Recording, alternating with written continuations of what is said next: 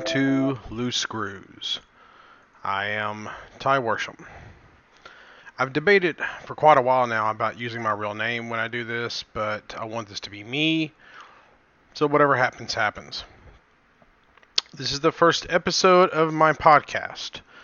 It will be about video games, my life, about my work, about anything really. I have some plans. I have some friends I'm going to bring on, and we will talk about anything.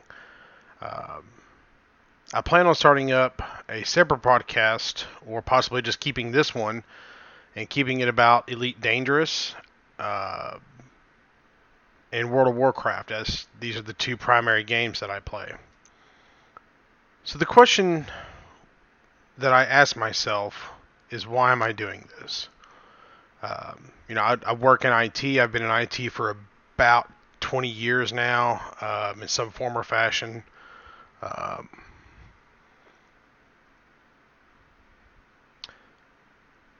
I think of myself, at the heart of myself, is that I am an artist, but I have no medium. I can't draw, I can't sculpt, I can't paint. 3D modeling I've done a little bit of, but I'm just really not that good at. I have no musical ability. I mean, I like Nickelback, which probably says something about my choices in music. I make really good custom PCs. Really good. I'm good at that. And I'm a fairly decent IT worker. But I have no actual artistic skills. So maybe a podcast is my outlet. And I'm not necessarily doing all this for money or anything. I'm just doing it because I want to. This is something I want to do. You know, I love art. I love artwork. I love music. I love writing, the animation, all of it. I like different styles and different types. I turned 40 this year, and I'm doing a podcast because I had the thought that maybe this is my medium. Maybe this is my paintbrush, or maybe at the end of it I'll delete all of this and none of it will really matter. But kind of keep going along with why am I doing this. I read something recently that my 11-year-old nephew wrote to me in Discord. Now, he's a big Minecraft player. He's into video games and stuff. He's really into all that stuff. And he is talking about why he loves Minecraft. And reading this got me to thinking about why I love video games, why I play them, and why I feel like I need to express myself in some way. So my nephew is Fancy Crowbar, which, by the way, is literally the coolest screen name I've ever heard of in my life. Fancy Crowbar. It's just awesome. He come up with that on his own, and it's just, I won't use his real name. But this is what he said to me. I don't know why, but I've always wanted to do a short, like 30-second text about why I enjoy Minecraft. I mainly like it because of its freedom, and with the endless supplies of updates Microsoft keeps pushing, like the 1.14, it keeps getting better with more stuff to do. The fact that monsters only spawn in dark areas, and at nighttime you have to wait out the night or sleep in a bed. And since day only lasts about 40 to 30 minutes, you have to plan out your day so you don't waste any time. You don't have to plan out your day, and there's no consequences about that. But, man, I don't know. I just like the idea that monsters spawn at night. I've been playing a mod pack called the Aether 2 Plus, and it adds a bunch of mods and stuff to an already packed mod. The fact that Minecraft is infinite is kick butt and allows for many, many, many, many, many things to do. And since the source code is out there and Microsoft completely supports stuff like custom textures and entirely new dimensions like in the Aether, is just awesome. And I'm not attempting to push you towards buying Minecraft. I'm just saying why I like it. It's because I want it to. And that's what he sent this to me, and this got me thinking. I read this, and my 11-year-old nephew has it figured out why he likes video games. which got me into thinking about everything. It actually kind of pressured me to do this. On and off over the years, I've thought about why I like video games. Typical answers come to my mind. It's an escape. It passes the time. It's a story. Lots of reasons why, but really the answer is that it's the only real answer is that video games are the only place where art and science are intertwined. Video games, to my knowledge, are the only place where humanity's art, all of humanity's art, painting, drawing, sculpting, modeling, sound creation, music, photography, writing, acting, movie directing, are all joined into one place. Now, true, some video games don't have all of these, and some games are garbage. But AAA games, well put together indie titles, show the perfect union of art and, of course, technology and science. And that's why I love games. It's my appreciation of art and science and technology that makes me love them. The way the arts join together to create a world that interacts with the user. It's a unique experience to the player of the game. And this extends to the worlds that are created. The players are united online and offline in these worlds. Players have a common interest in a game. They exchange thoughts and ideas. They find a common ground. They find a connection. And they build on that connection that yields a friendship. I know friends from games I don't even play anymore. Friends that live hundreds or thousands of miles away that will be my friend for the rest of my life. And it's because of video games that we have this connection. And I think that's what everyone wants in life. You want to feel connected, relevant, feel like a participant in the goings on of activities and events around you. And that's precisely what we have found in the games that we play. And that is why I love video games. So who I have with me to start off with is my cousin Chad. And we are going to be talking about movies. And the first thing we're going to be talking about is this. Apparently we're going to get a Matrix 4 with Keanu Reeves. Yeah, and Carrie-Anne Moss. Oh, I did not know she was coming back. Yeah, they're both coming back. So the thing I had heard about was that this is actually going to be somehow involved in the John Wick universe. That's a theory I've heard. I kind of find that doubtful. More like somebody's fanciful imagination. I don't really see how it could be, and I very well doubt it. I haven't looked up to see who owns both properties, because obviously if they're by different owners, that's even more unlikely. But I don't know what they're actually saying. I just saw that was a theory, but it's kind of an out there theory, I think. Yeah. Well, this is going to. Neo died at the end of the third movie, right? Him and Carrie-Anne Moss, yeah. Yeah. So I'm trying to figure out how they're going to do this. Is this going to be like a prequel, or is this an actual sequel? I'm pretty sure it's an actual sequel. I don't know. I think there's lots of ways they could really bring them back. Who's the Matrix. Who's actually going to be heading the project? Is it one of the Wachowskis or someone else? Yeah, it's Lana Wachowski. She's directing. Lily is not involved apparently.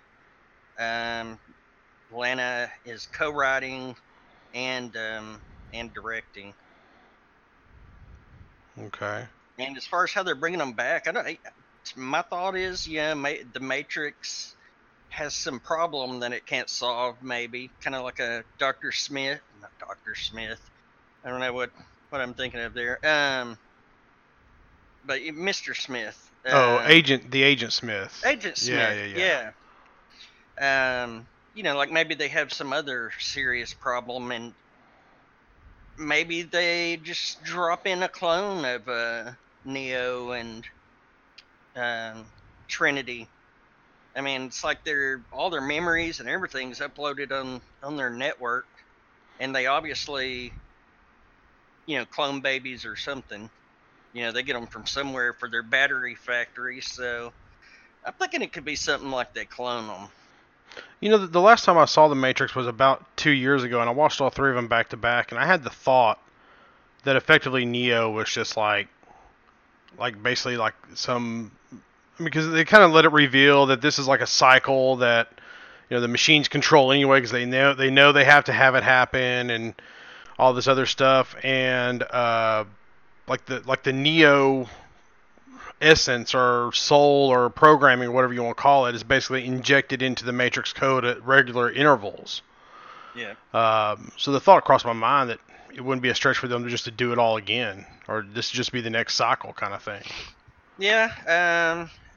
That could well be what it ends up being. Obviously, they've been tight-lipped on it so far, and we probably won't know anything for a good while, as they just announced this. Yeah. But I don't know. I mean, I'm pretty excited to see it. Yeah. What do you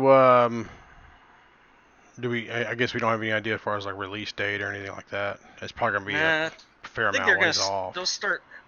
I think I read they're gonna start shooting it in 2020. Yeah. So next year sometime. So yeah, it might not be till 2021 when it comes out. I'm not sure what date they're actually shooting for. I'm not sure if I saw anyone say that.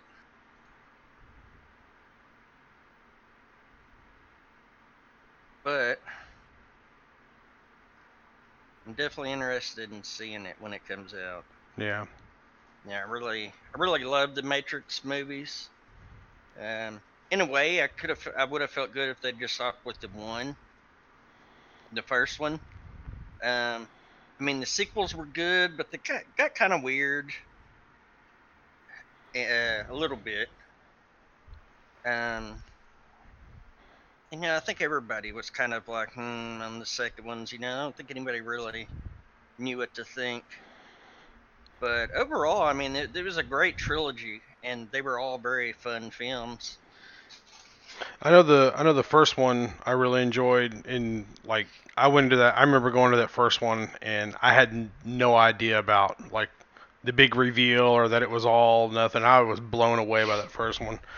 And the first time I saw the second two, I really didn't think much of them. But after I saw them again on DVD and then later on Blu-ray, I really enjoyed them the more I watched them. I don't know what it was, but I liked them the more I saw them, and I liked that I like movies that more I see them, the more I like them. Yeah, and that makes sense because I got Steve. We'll edit that out. Maybe. Well, we're not now. Yeah, definitely not now. Yeah, I think there's so much to mentally unpack in 2 and 3. So much deeply rooted philosophical and religious iconography. Just a lot of stuff to unpack because they don't necessarily spell everything out. There's a lot of stuff in there that's you can watch repeatedly, and the more you watch it, the more you get out of it. They seem to be very much like that to me. Yeah. I'm gonna have to give them all a rewatch. Yeah, I'll have to rewatch them before I go watch that fourth one. That's for sure. I just was thinking too. Did you heard about how this is another kind of unrelated thing? But did you see where Sony is pulling Spider-Man out of the MCU? Yeah, that's ridiculous. They can't come to an agreement, and so they're just gonna say "F it," and nobody wants to give a concession for the fans because they don't care. They just want their money. And if they can't make the maximum amount of money, then screw everybody, pretty much. Do you know the Marvel and I looked this up not too long ago. It was before in-game, but do you know the Marvel character that it makes the most amount of money from merchandising? Uh, It's, if I, it's Black Spider-Man. Panther? No, it's Oh, Spider-Man. Spider-Man. Yeah, Spider-Man makes the most amount of money from merchandising. And, I looked this up recently, too. Do you know how much money that Tom Hardy Venom film made? How much? 800 million worldwide. Wow. I know, right? That's a pretty good amount. You know how much money they Yeah. made off of in-game? Like How much? half a billion. So Oh, well, 500 yeah, they million. made a lot. So, from their point of view, and the way I understand it, like Sony gets 100% marketing rights to Spider-Man in the MCU. So like if they make something, if they make like a set of toys with Spider-Man in it, Sony gets all that money. But if they make a set of toys with just Iron Man, then Sony doesn't get anything off that. But if they make a Iron Man that has like from in-game, they get a portion of that, even though Spider-Man's not even on the box or anything. But if it's an in-game Iron Man, which I don't know how they do that exactly, they get it. Yeah. But I'm getting around to basically saying that Sony's making money off of this. But you got to think about from Sony's point of view, they just made $800 million off of Venom, and they did that without Spider-Man. Yeah. They got to be thinking they can make at least that much with Spider-Man, and not have to work with Marvel or Disney with all their rules and stuff. And I read a little deal on Reddit the other day, or no, it was today. This guy was basically theorizing that we might actually see an R-rated Spider-Man because of this. We actually might see like a Venom Spider-Man movie together, Tom Hardy and whoever they end up casting as Spider-Man. We might see it like an R-rated Spider-Man. They didn't even make Venom rated R, did they? I was pretty sure that movie was rated R. I thought it was like a PG-13, but I could be wrong. I still haven't watched it. Yeah, I never got a chance to see it either. I've heard nothing but bad things about it.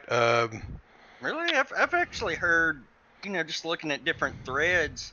I mean, obviously there's detractors, but I saw more people than I expected to see saying, "Hey, it was a fun movie." Yeah, I just looked it up too. I was wrong. It was a PG-13 movie, but yeah, it's. Yeah, I wouldn't think they would want to cut their throats by making Spider-Man an R. No, but you know that they're looking at the success of stuff like, Deadpool. Deadpool. Thank you. I was about to say Deathstroke, and that ain't right. That's the other. That's DC. Yeah. Blasphemy. No, we love DC too. Yeah, we about ready to start talking about video games. That's all I got about movie prep. Yeah. All right. So, is my buddy Cody there? Here, buddy. Hey, man, how's it going? Hey. So, you ready to talk about these fleet carriers?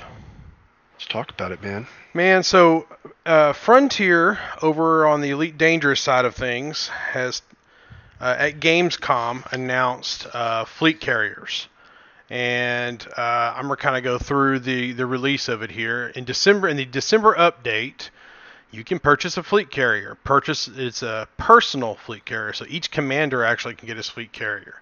Let's be honest about what this is. This is a floating base. That's what it is. It's you won't be able to control it directly. You'll be able to move it to another star system or whatnot. We don't know if you can like say, hey, I wanted it to orbit around this planet or this moon or whatnot. We don't really know that yet, but we know we can move it around through the galaxy map. It's purchasable with a large amount of credit, so we don't know how much it's going to be. One of the things I found kind of interesting here is that the people who own the base game and the Horizons version of the expansion of the game can actually purchase this. And to my knowledge, this is the first big update that Frontier has released that people who just purchased the base game can actually play. Like all the engineers are on bases, so they can't engineer any of their ships, and they don't have access to SRVs, and like the crate is not accessible to them. The Manta or the Mamba is not accessible to them. Any ship that was released after a certain date is not accessible to them. But these fleet carriers are, and I find that kind of telling. I think that is, I think that's kind of indicative that they're going to eventually mush everything into one box and just move on to whatever their next expansion is going to be in 2020. Mm-hmm. The capacity of the fleet carriers are going to be 16 landing pads, 8 large, 4 medium, 4 small. You can allow your buddies to dock at your fleet carrier. And I found this interesting, and I did not realize this until just recently. So when you get your little fleet carrier, you can choose a support ship, like a mining support ship, a bounty hunter, mercenary, explorer, search and rescue. You can get support ships to, I don't know what they could maybe let you sell modules, maybe give you loadouts for different stuff. I don't know exactly what they'll be able to do, but it's gonna jump with the fleet carrier. Have you read about how that's gonna work? Yeah, well, a little bit, and going off. Of course, they released a YouTube video for the announcement, and looking at that. Just basically 2 ships. It's your big fleet carrier, and then it's what they're calling the whatever you said a while ago, the a loadout, and it looks like that's like a separate ship. And I'd read somewhere, maybe the forums or a YouTube video, that said that it basically will jump together, and the loadouts, which is the secondary ship, will be bounty hunter, mercenary, pirate, trader, smuggler, miner, explorer, or search and rescue. Right. I would imagine some of those things would overlap a little bit. I guess. I don't know. But so basically it's 2 ships. The way the announcement was that each one of them is going to have your big primary personal fleet carrier. And like you said, they'll all have the landing pads. And the one thing about it that I thought was kind of neat, so it's like you can set permissions to let people dock on it. Mm-hmm. So what that tells me is I set a permission to let you dock. So you dock. Well, then I log out. So you have to still be there. Mm-hmm. And so these things are going to have to persist. Exactly. While you're offline. Yeah. Because what's going to happen if you, and I think it was Obsidian Ant, shout out Obsidian Ant, on YouTube, that said pretty much would have to be that way because you can't log back in. Let's say you log out on my carrier, you can't log back in and the carrier not be there. Where the hell would you be, So right. I thought that was pretty interesting. See, it looks like that that extra ship you're talking about is the long way to answer your question is basically it's like a little specialty thing that flies around with you. Yeah. Or is around that thing. See, I watched Obsidian Ant's video about it too. Did you catch the part where he said that apparently FDev has said that 1 carrier per instanced? So like if you're if you put your fleet carrier around an orbit of a particular planet, and I put my fleet carrier around the orbit of a particular planet, if we can even control what planet it goes to. We know we're going to be able to go with system, but we don't know what planet it'll be able to go to. We don't know that yet. Ideally, we'd be able to pick, but effectively, we can never see each other's fleet carriers side by side. Right. Yeah, I did hear that. Yeah, so which is that's a little disappointing, but well, it's understandable. And right. The reason that I say that is because, first off, the Yamix on YouTube did a video where he got, this was a live stream ago, something like that, to where he got 1 of every type of ship in the same instance. It was, outside of base or something, and just that basically caused the server to shit the bed. So Yeah. I can understand that. Have you ever heard about Frontier's tech behind how a lot of this works? No. And so it was about three or four LaveCons ago. They had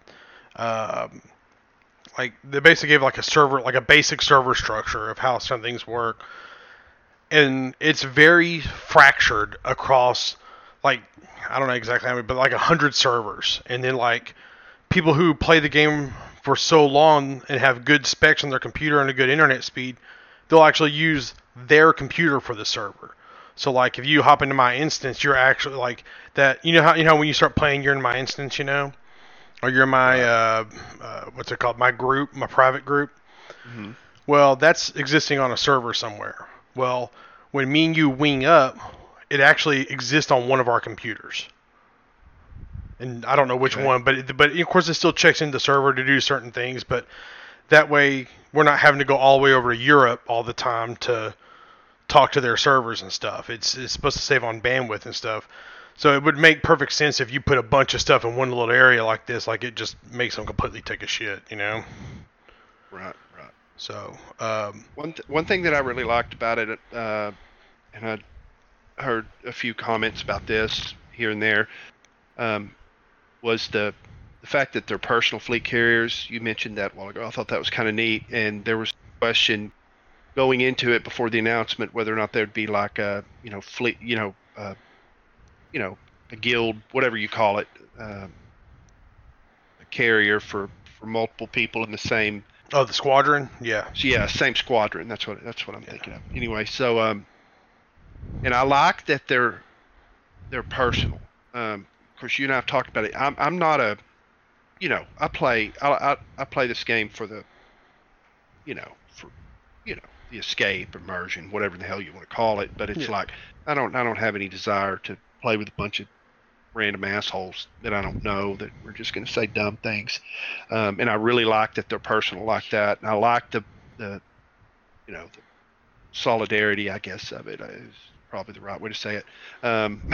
So I thought it was super cool when I heard it. I think I sent you a text and I was like, oh my God, man, they're exactly, Yeah. It looks like exactly what we were, best case scenario, what we were hoping they were going to be. Yeah, I thought they were super cool. That's something I really like how they made them personal.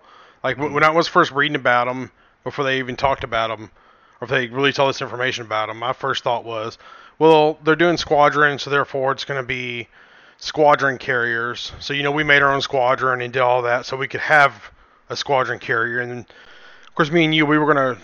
It's basically, I think it's just me, you, and my nephew that's actually in this squadron. And me and you've already talked about how we're going to put our carrier where we want. We're going to work together on it. But now we're in a situation where it's like, hey man, I'm going to put my carrier at 3/4 of the way across the or at halfway across the galaxy, and you put yours at the 3/4 mark, or I put mine at 33%, you put yours at 66% kind of deal.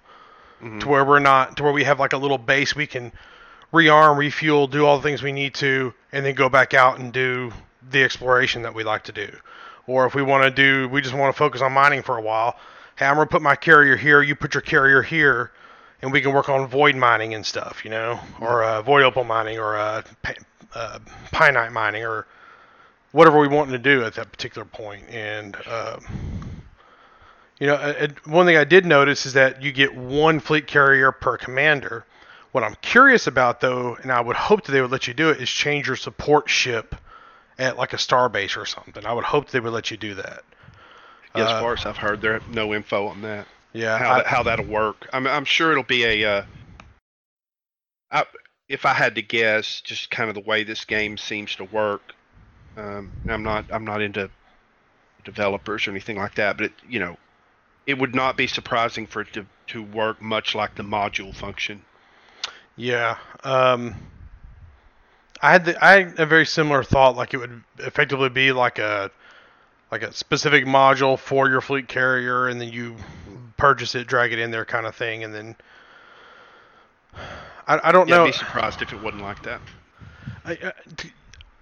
I hope, I really hope that, because one thing I've been kind of wanting that they would put in is loadouts. Like, you can build a loadout, like all of your equipment into a loadout, and then when you dock your ship, instead of having to go through there and pick out individual modules, you can pick out a loadout, and then click that loadout, load it up, and then you're off again. You know? Yeah, well, if they do something like that, it'll obviously be called something.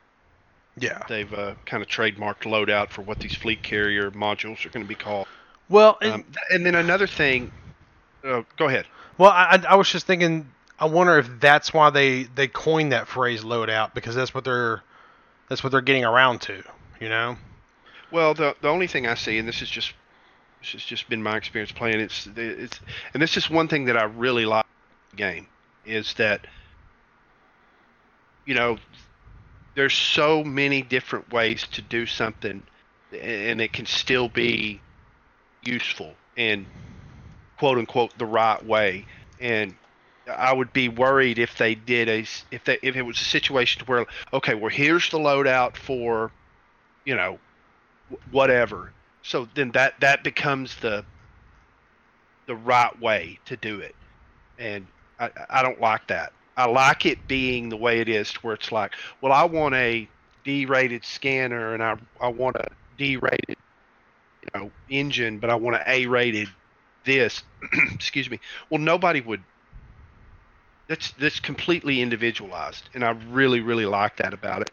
And so, while I see what you're saying, like I like the fact that it's very individualized how you want to do stuff. Mm-hmm. No, I agree. For that matter, I could also see a situation where it's like one of us have a mining fleet carrier, one of us have an exploration fleet carrier, and that's just because I mean, even if we have a mining fleet carrier, it doesn't mean we can't take it out, in an exploration area kind of thing, Yeah, 100%. And the cool thing about it is meant not to concentrate too much on the peas and not the steak. The steak of the matter is you're going to have, what is it, 16 ships, mm-hmm. and all of the mobility and options that affords you. You know, you'll have your Anaconda, you'll have your Corvette, Crate Phantom, your Corvette. You're going to have all the little bells and whistles, the little idiosyncrasies of that one ship that you really like for that one thing. You'll have that. You can have it right there. Yep. And that's going to be super cool. One thing I wanted to address, you kind of touched on this a while ago. I'm going to be really curious to find out what this resource is going to be, mm-hmm. and how it's going to be obtained, and that's going to be really cool if it's going to be something. I don't know. What do you think about that? So number one, I like the fact that it's going to be a new material, so that people can't just go and save up a crap ton of it right now. Number two, it's going to be something. We don't know if it's going to be something that you're going to have to go mine, or you're going to have to land on a planet to dig up. I doubt it would be that, because that's kind of limited to people who bought the Horizons expansion. I think it's going to be something that you could theoretically go to a particular starbase and actually buy off the commodity screen. I think, or maybe a material trader of some kind. I think it'd be really awesome if you could trade in Guardian materials for that. Like people like me who have ridiculous amounts of Guardian material that you're not going to use because you farmed up all the stuff you want, but while you were doing this, you collected all this extra material and you can't do nothing with it. I think I have 500 or 250 Guardian power generators or whatever the hell they're called, and I've already used all the ones that I need, so I have no use for the extra ones. I can't do anything with them, so they're just taking up inventory. It'd be cool if there was a way you could trade them for this material, but I don't know if they're going to do that. I kind of hope they don't. I kind of hope it's something that's brand new. Something that does worry me though is so if you keep reading through there, they talk about their September update. And in their September update is going to be where they put in this ARX, ARX, if I'm saying that right, ARX, I think, currency. And supposedly you can earn ARX currency in game, or you can use real money and purchase it. And this is what they're going to use to purchase paints and ship paints and all the little skins and the wings and all the little cosmetic items in the game. Instead of purchasing them with real money, you'll purchase them with this ARX material, with this currency. Now they say they're doing this because in, I think it's Xbox, the Xbox version, you can't just use the real money on it. You have to buy Microsoft whatever money, and then that converts to Frontier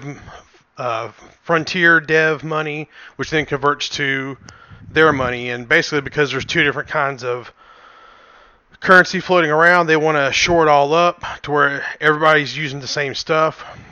And from a developer point of view, that makes sense. That way they have one set of programming and conversion tables to work off of versus having, well, this is real money and this is this amount and this is that amount. I get they're just trying to shore it up. But what worries me is them saying, well, you have to have 500 ARX points to be able to do to be able to do a jump.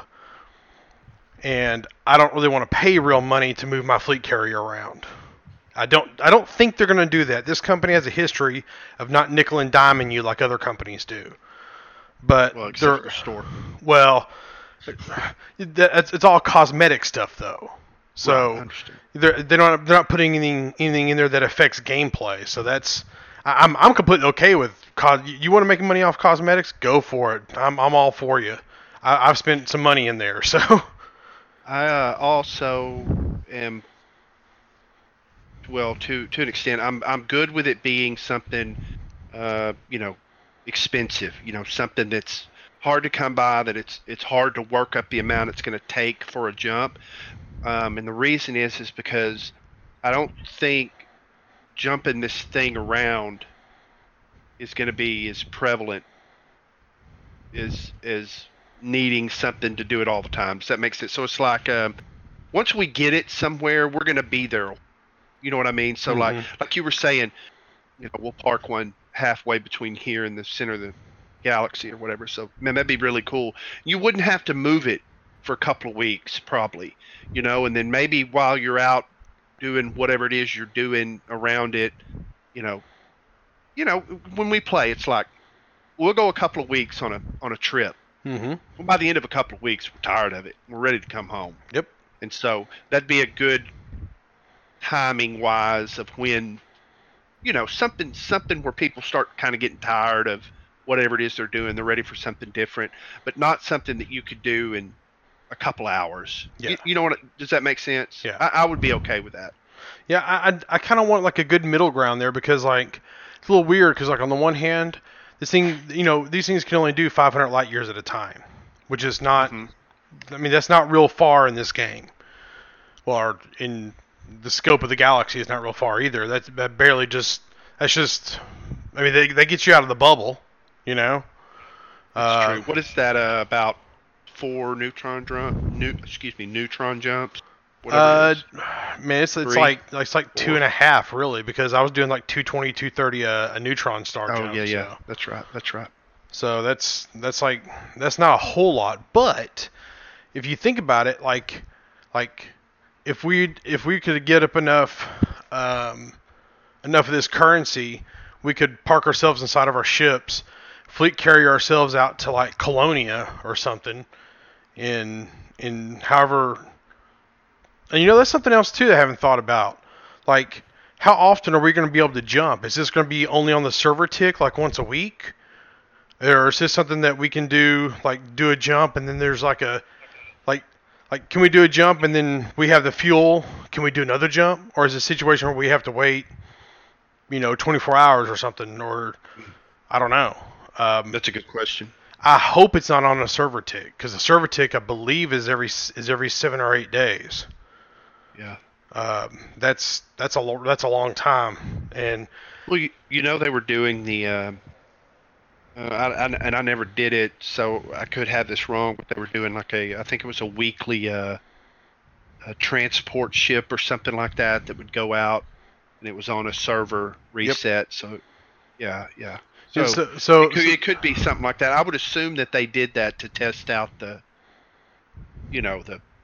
mechanics of how this is going to work. So that wouldn't be surprising if it was like that. Yeah.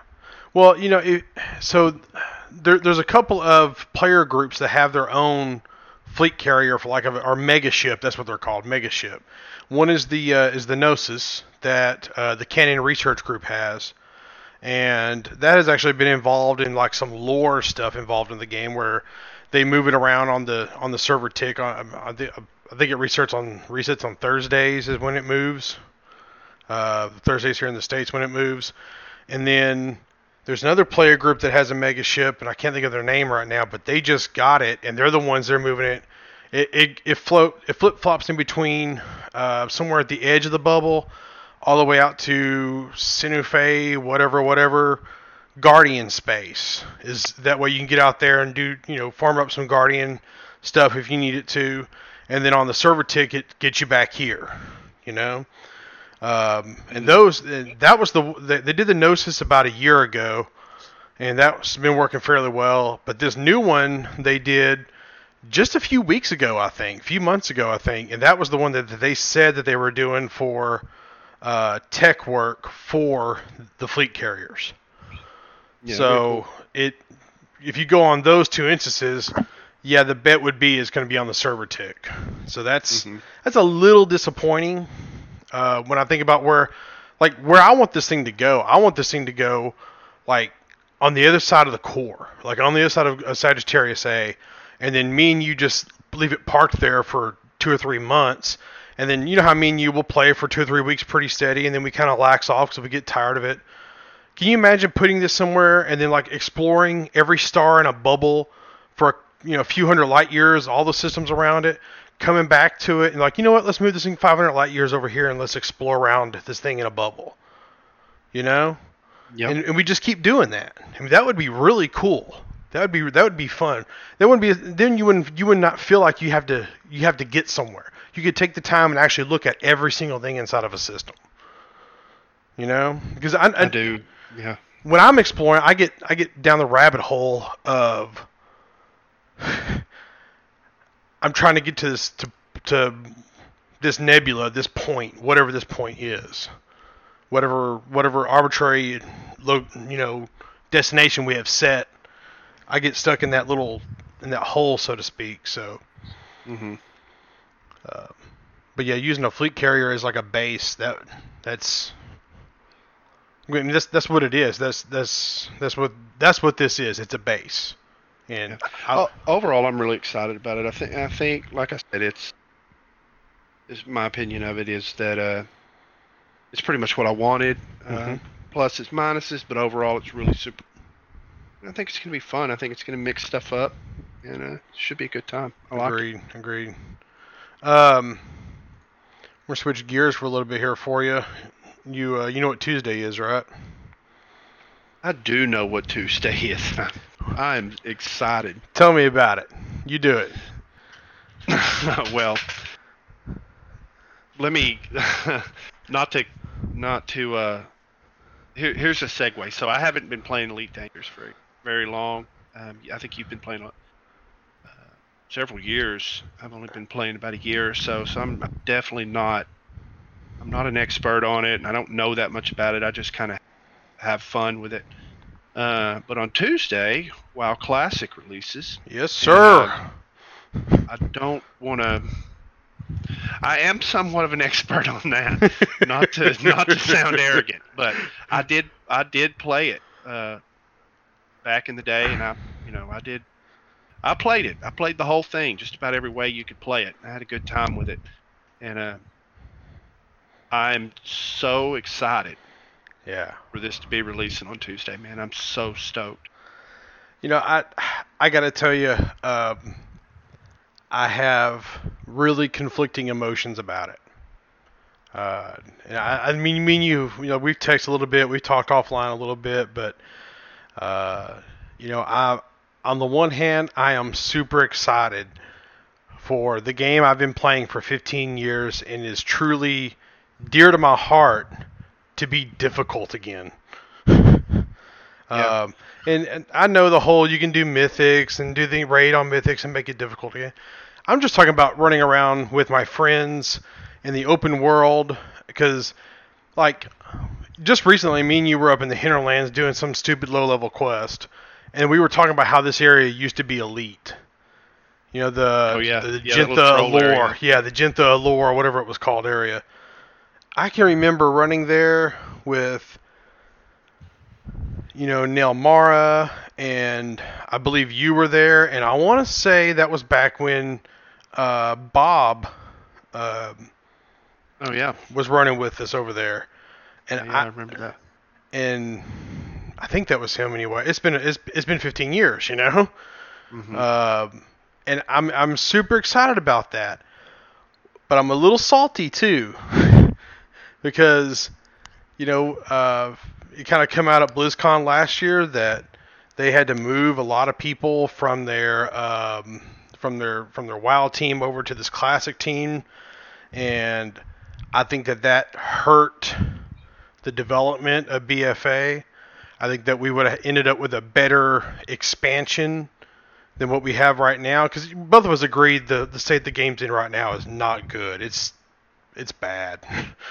Yeah, I don't enjoy it, but I don't play the game the same way anymore. So like so let's BFA or whatever, probably at least the last three or four expansions. I certainly don't play it the way that I was describing vanilla, classic or whatever back in the day. So I don't play it the same way. I don't know. I don't play the game the same way, and so there's certainly things about BFA that I can see people like, and I guess if you want to run the same damn 8 instances over and over, only harder and harder. I mean, if you like that, hey man, knock yourself out. To me, that's terrible. I don't know. One thing, so when we were talking about Elite Dangerous a while ago, I'm telling you things that, excuse me, that I really like about, the way the ships are designed, is that there's not a perfect way to do it. So there's not a one. If you load this engine, these scanners, these thrusters, these particular things in this particular ship, you have the best ship, or you have the best optimized ship, or this is the only way to do this. That doesn't exist in that game, and I liked that. I like that a lot in Elite Dangerous, and that I like that in vanilla. Now I know more now than I did then in Warcraft. I know more about the game, and I know that on some level that exists in Classic or vanilla, whatever we're calling it. We'll just stick with Classic. Agreed.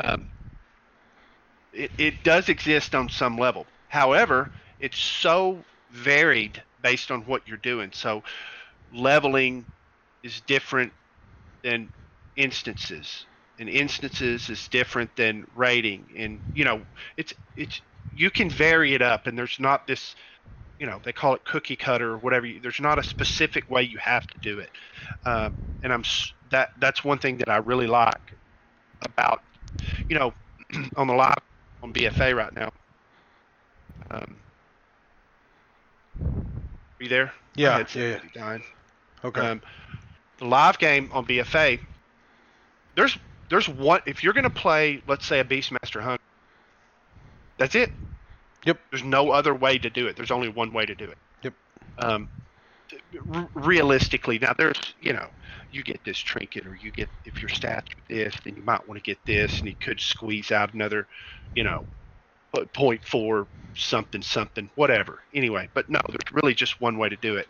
And to me, that makes it a little bit boring, and they've overcomplicated really simple things, and there's no variance. There's a lot less variance for doing something that you're really good at and just having a good time with it. You know what I'm saying, man. Yep. I like that. Yep. No, I was thinking about this the other day where it's actually pretty simple. I'm just going to boil it down to one thing: is talent points. Right now, I'd be willing to bet if you go inspect any, take any tank and take any warrior right now, and you go look at their talent spec, and they'll have the same. What is it? 8 choices, 9 choices, however many it is. They'll have the same choices.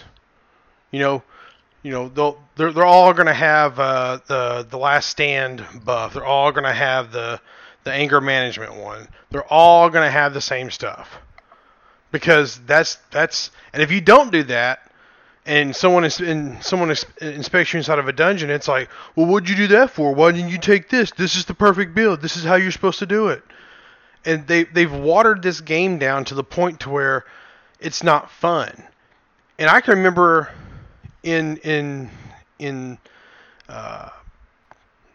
Classic and in BC and even all the way to Wrath, it was fun to sit there and just kind of, well, if I move this point from here, I can get this.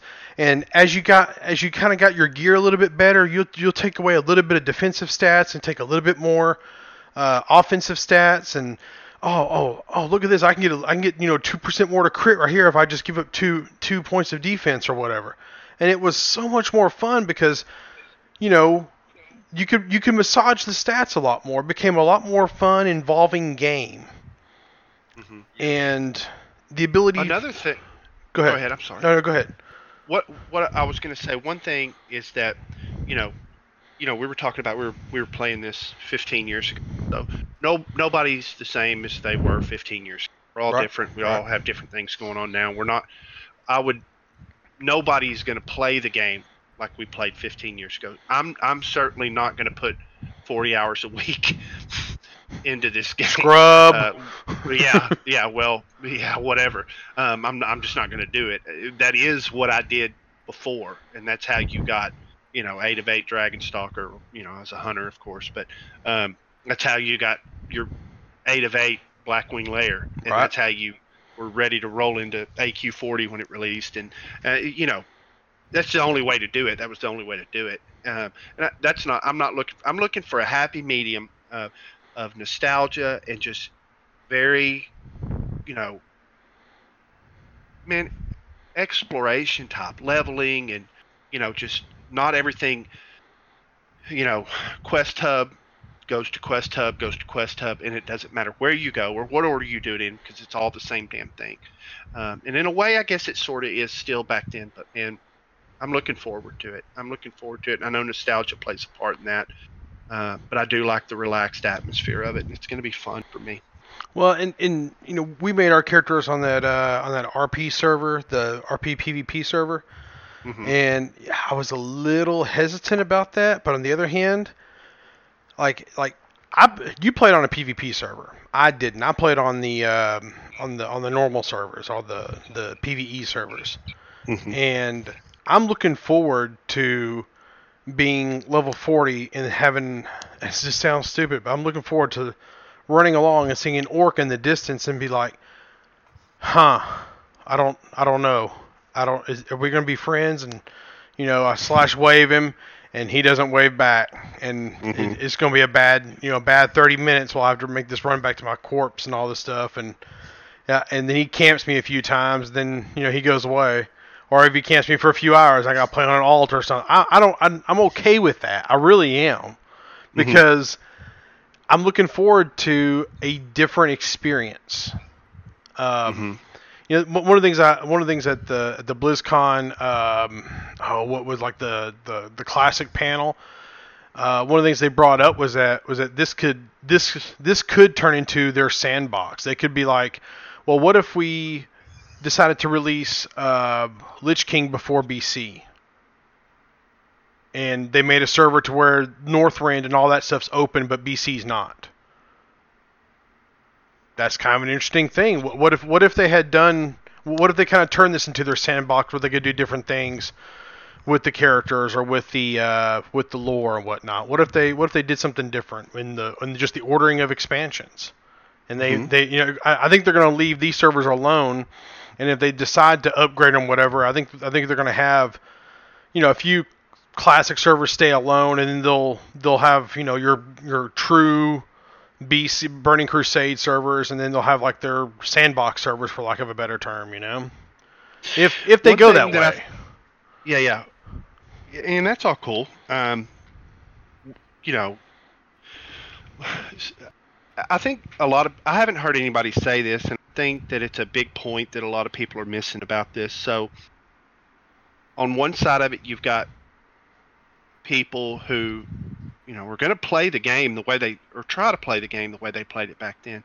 But then there's some people, and this is where I think it's kind of like a straw man thing. They're saying, well, you just want it for the nostalgia, and nostalgia will wear off in 2 or 3 weeks, whatever, blah, blah, blah. Which, I don't think it's that easy, because I think of it like this. It's like, how many times have you replayed Skyrim? Let's see. I have three main saves, and all of them one of them has done literally everything. Yeah, and so several times. Yeah, I got you. Right. So the first time you played it, it was a certain experience. Right. And the second time you played it, it was another experience. And the third time, it was another experience. And for me, every time when I replayed it, I never played it full tilt. You know what I'm saying? It wasn't. It was not nostalgia. Wasn't the right word for it when I was replaying it. It was just I wanted to play it again. Yeah. I just wanted to play it again. And to me, this WoW Classic, I just want to play it again. Yeah. I don't want to be pigeonholed into, running Molten Core for 30 hours a week. Or something like that. I just want to play the damn game again, and I haven't been able to do that, and that's what I'm excited about. Yeah, there's something I'm excited about it too, because like it's kind of, this whole game is transitioned into this. You got to get your character or characters to max level as fast as possible. Then you got to chase this item level. Then you got to chase this rep. And I'm just looking forward to the leveling process. I'm looking forward to being level 23 and like, hey, let's go run Dead Mines. Let's go do it. Yeah. Yeah, I'm excited about it, man. I think it's going to be cool for me. I've played on a couple of private servers before over the years. Enjoyed those. I didn't have a problem with that, and I liked that.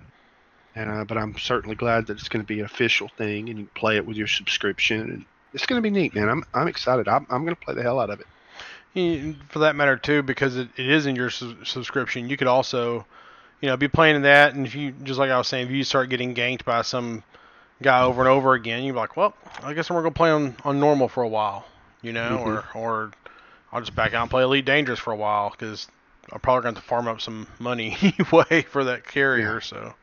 Yeah, I'm excited to see how that feeling is going to be, because not to drag this on too long, but the first time way back in the day when you were playing and you were, level 35 or 40 or something like that, and you're somewhere and you get just steamrolled by what were they, skulls or something like that. You couldn't tell the level of the people. Yeah, the skulls, yeah.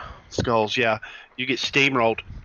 And back then, there wasn't I didn't know to log off for a while. I just, you know what I mean? It's like, well, I got steamrolled by this guy. Like, maybe, let's say I'll res up over here behind this rock and I'll just run, or maybe I can make it to the town. And so 45 minutes later, you're still jacking with this guy who's messing with you or whatever. And it's like, you didn't know just to go to hell with it. I'll just go, log off, or whatever, or get on another. No.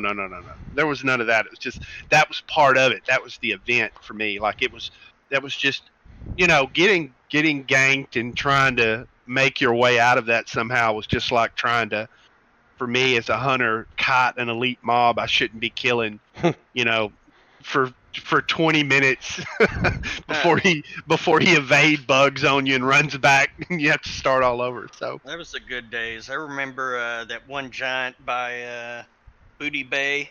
and you had to kill him for the quest, and you would just, as a hunter, drag him all the way into Booty Bay, and all the guards would kill him. Oh yeah, good stuff like that, man. Yeah, I miss being able to, some butthole would drag a boss into the middle of Stormwind. It'd be like wiping everybody out. That was good times. Yeah. So I don't know if like I was saying, I don't know if I'm sure that feeling will not be the same just because of what I know now, and that that probably won't be the exciting feature for me anymore. But back then it certainly was, and I'm anxious to see how I feel about certain things happening, and I'm just looking forward to it. It's gonna be fun. Something else I was thinking about too, and this is kind of for both of you guys, is like I didn't have an alt until I want to say it was Lich King is when I leveled my first alt, and that was that rogue. No. I had that hunter because that was when Fuzz left, and he gave me his account for that time period while he had to go to jail. Oh yeah, I remember that. I had that hunter. It was in BC because you remember that night that me, you, and Lance, Cody, that the three of us, we took over a holla for until like 4:00 in the morning. I do remember that. I think I was drunk by the time we got done with that. Yes, you were drunk, sir. Yeah, I do vaguely remember that. Yeah, yes. That was a good night. And then, but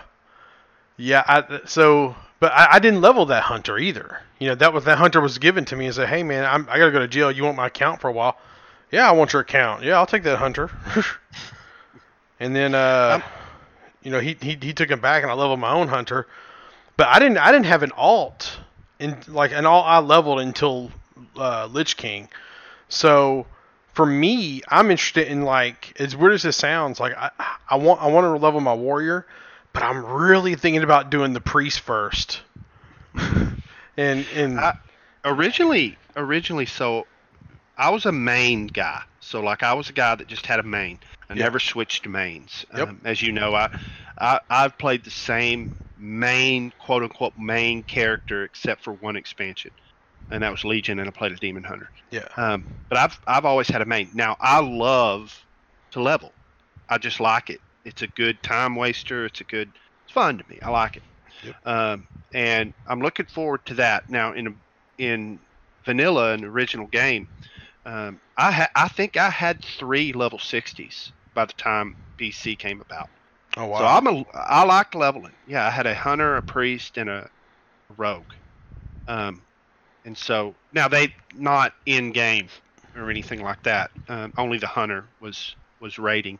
But yeah, I like the leveling process. I always did. It wasn't a problem back then for me. So I would be surprised if it's any kind of problem now. I'm just interested to do it, just to do it. Just like when I did Skyrim the second and third time, I was, first time I played it as the two-handed sword guy.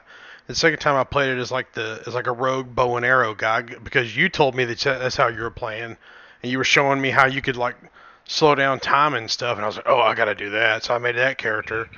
And my third guy is when I loaded up all the mods and actually had a mod where you had a different starting scenario. Mm-hmm. And I played as a caster. I didn't do any weapons except from I think a staff or a wand or something. And all I did was just cast spells. That's what I focused on. And it's all the same story, all the same stuff, but it was fun because it was different. You were playing a different play style. And, there's a little part of me that wants to do a different play style this time around.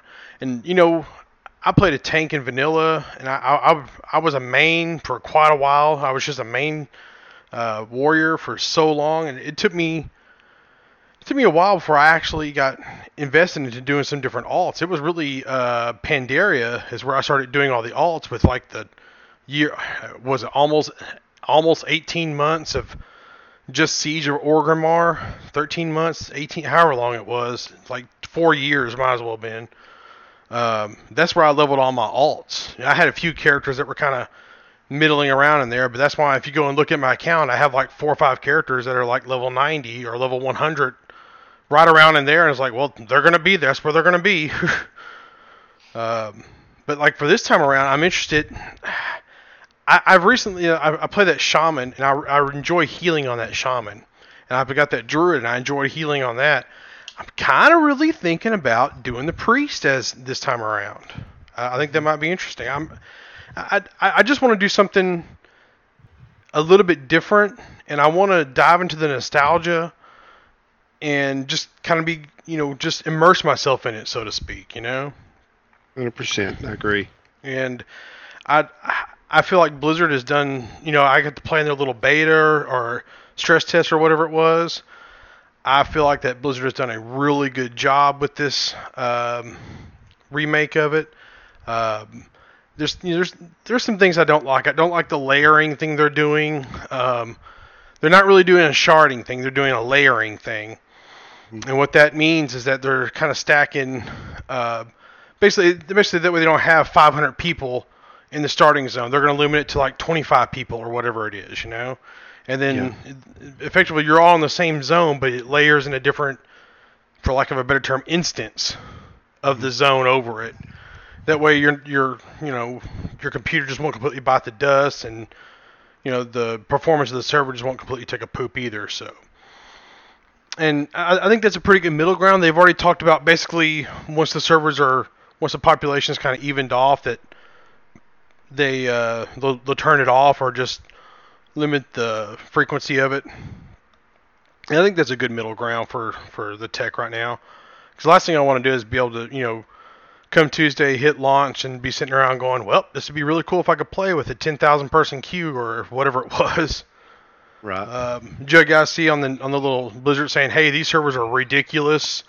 We need to give you all some, ability to move some crap around, or they're not crap around. They've already opened up server transfers for people on, I think, Harad or whatever it was. Whitemane and Harad were the two servers I saw. I think that they're going to let people. They're already letting people move off that server because they were talking about like a 10,000 person queue and like a 4 to 5 hour queue time wait. Just like the old days. Yeah. Just like the old days. I'm going to switch gears again here, too. I don't have a good segue for this, but today there was a patent that was pulled out about the PlayStation 5. And I linked a link in the chat for this, and this could be the ugliest console ever made. So that's funny. I like it because it's weird looking. Man. But I look at it and straight away it occurs to me that design is you're going to have nothing but loves or hates on it. It's going to be very polarizing. Okay, but you got to think about, where is this thing going to sit? It's going to sit in your living room, in your entertainment center, with your really nice, 55-inch, 60-inch TV, and your little really nice sound bar, and all the stuff's going to be black and look really nice together. And then you got this really weird V-shaped LED glowing thing that's down there. Yeah, I mean it's going to come down to taste. And yeah, I don't know. Maybe they'll have a way you can make it not be so bright with some of the LEDs. I don't know. Like I said, it's going to be super polarizing. I like it because it's weird, but I tend to like stuff that does something really different. But I see your point. It may not match well with your other stuff. Man, you remember back Unless when all your other stuff looks like Tron as well. You remember back with like the Xbox One, or not the Xbox One, but the very first Xbox and the 360. You remember how the first editions of those things looked? And they look like toys. Yeah. They were trying to make them look like toys. And then at some point they realized, hey, our gamers are grown up. Like, they like good looking stuff. They like black boxes that look good with their stereo systems in their living room. Yep, you get a point. And it's like Sony missed the memo on that. Although I don't think this necessarily looks like a toy, but it does look very different. It's easily the worst designed box to come out of PlayStation, or come out of Sony's, probably since the 3. And this is all the little revisions in between I'm thinking about too. So, Yeah. did you look at this thing, Cody? Yeah, I do see that. I'm not a console gamer. I think it's dog shit ugly, personally. Okay, it's not just Yeah. me then.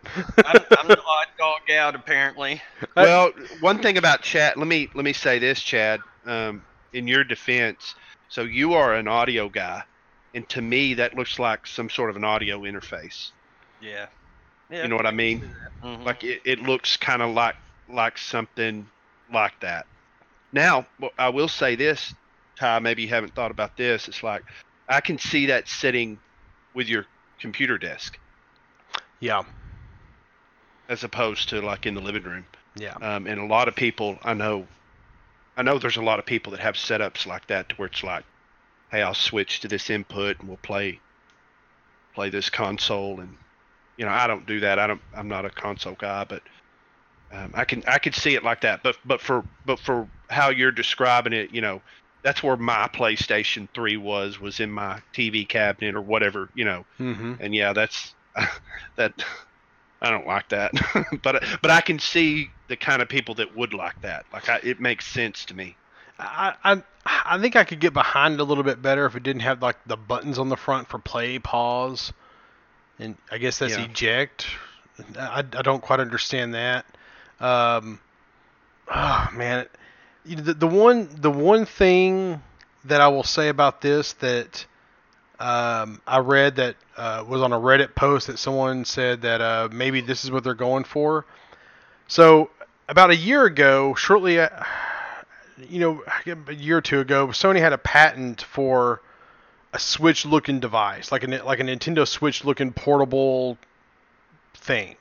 So for a while, it was kind of theorized that this would be a component to the PlayStation 5 and it would dock. Well, maybe that's what the little gap in the top is for, to where that's where you can add the dock for this. And that would make kind of sense. That way it's all one box and together. That would kind of make some sense. But otherwise, that is dog shit ugly, and I don't want it. Don't want It's it at all. definitely pretty strange. I'm trying to figure out. So it's gonna take discs then, right? Which I think is crazy to me, because I haven't had an optical drive in a computer in 8 years. Yeah. Yeah, same here. Now, well, let me say this real quick about that. So I hear why Sony's doing that. So in America, we don't buy a whole lot of physical media. If you don't believe me, go walking through a GameStop in any given day. But overseas, they still buy a lot of physical media. So I see why they're including an optical drive in there. Yeah, that would make sense. Now, Microsoft's new Xbox is reportedly not going to have an optical drive.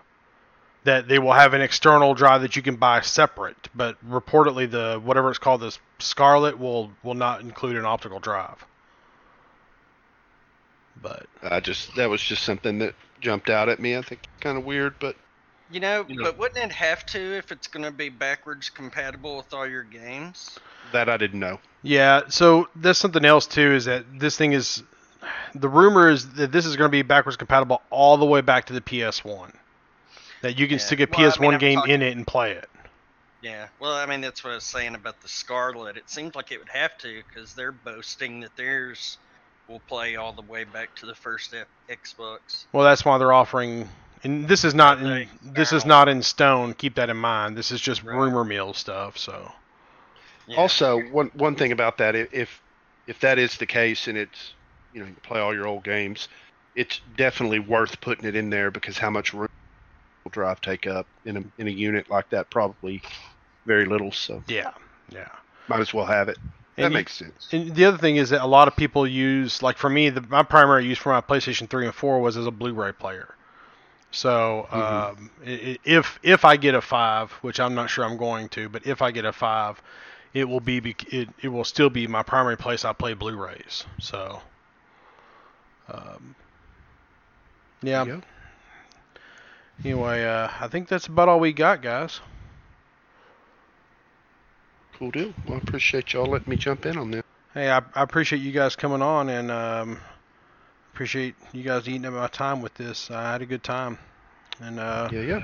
maybe we'll get Yeah, together and me do too. another one next week. Sounds good. Sounds good to me.